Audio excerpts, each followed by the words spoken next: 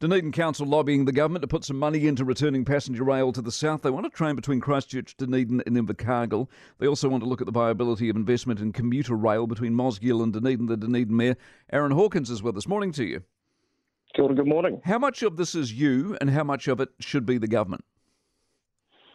Well, we know that there's going to be significant investment required in undertakings such as this, but that's largely because of generations of underinvestment in the rail network.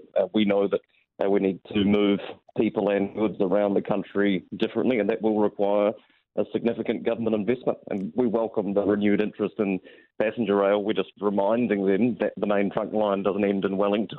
No, it does not. You got numbers behind it, though?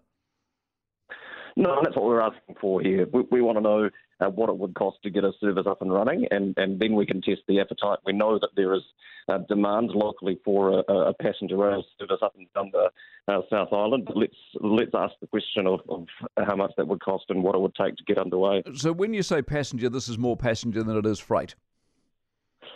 That's the focus of this, because we were asked for feedback on interregional passenger rail, but obviously the infrastructure upgrades would be beneficial to getting more of our freight on rail as well, which would obviously be something we would support.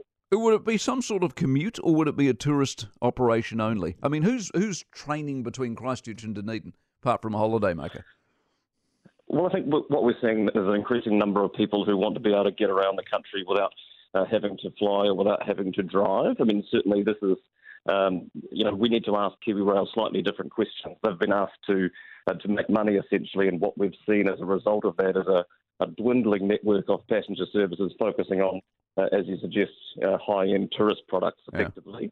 Yeah. And what we're saying is that we are seeing a greater demand locally for people who want to get around the country that way, and that isn't a high-end tourism product. So let's ask a slightly different question and see what the answer is. Sounds like the slightly different question involves making a loss. Well, we lose money on libraries and swimming pools and parks and all sorts of public goods. This is about investing in things that are beneficial to our community, and we shouldn't expect all of those things to be profitable. So infrastructure from Mosgiel, as much as I quite like the idea, I can't see it. Are there enough people in Mosgiel who would want to jump on a train to Dunedin?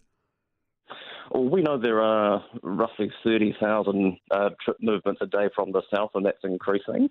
And certainly we're seeing significant demand for the bus service as it currently exists in Mosgiel. And any time there is increased capacity in that part of the network, it is soaked up. We've heard loud and clear from residents in those communities that they want to see a commuter rail service return. So let's give it a go and see how that would stack up. What would it be, light rail or tram? It would be a train service. I mean, the track exists for it to be on any ongoing basis, and to reach its capacity, there would be a need for a passing loop in Mosgiel. That is a significant barrier to services, both freight and passenger, at the moment. But I don't think you would need to do that work to run a trial service in the interim to test the appetite of the local community. Okay. Hey, what's turnout like for the local elections? You got a fizz on? It's never as high as we would like. It's hard to directly compare each 3-year cycle, because the postal service isn't quite what it once was 3 or 6 years ago. But it's certainly something that we need to be pushing over the next week or 10 days or so to make sure that people have their say in local elections. Good luck. Appreciate it very much, Aaron Hawkins.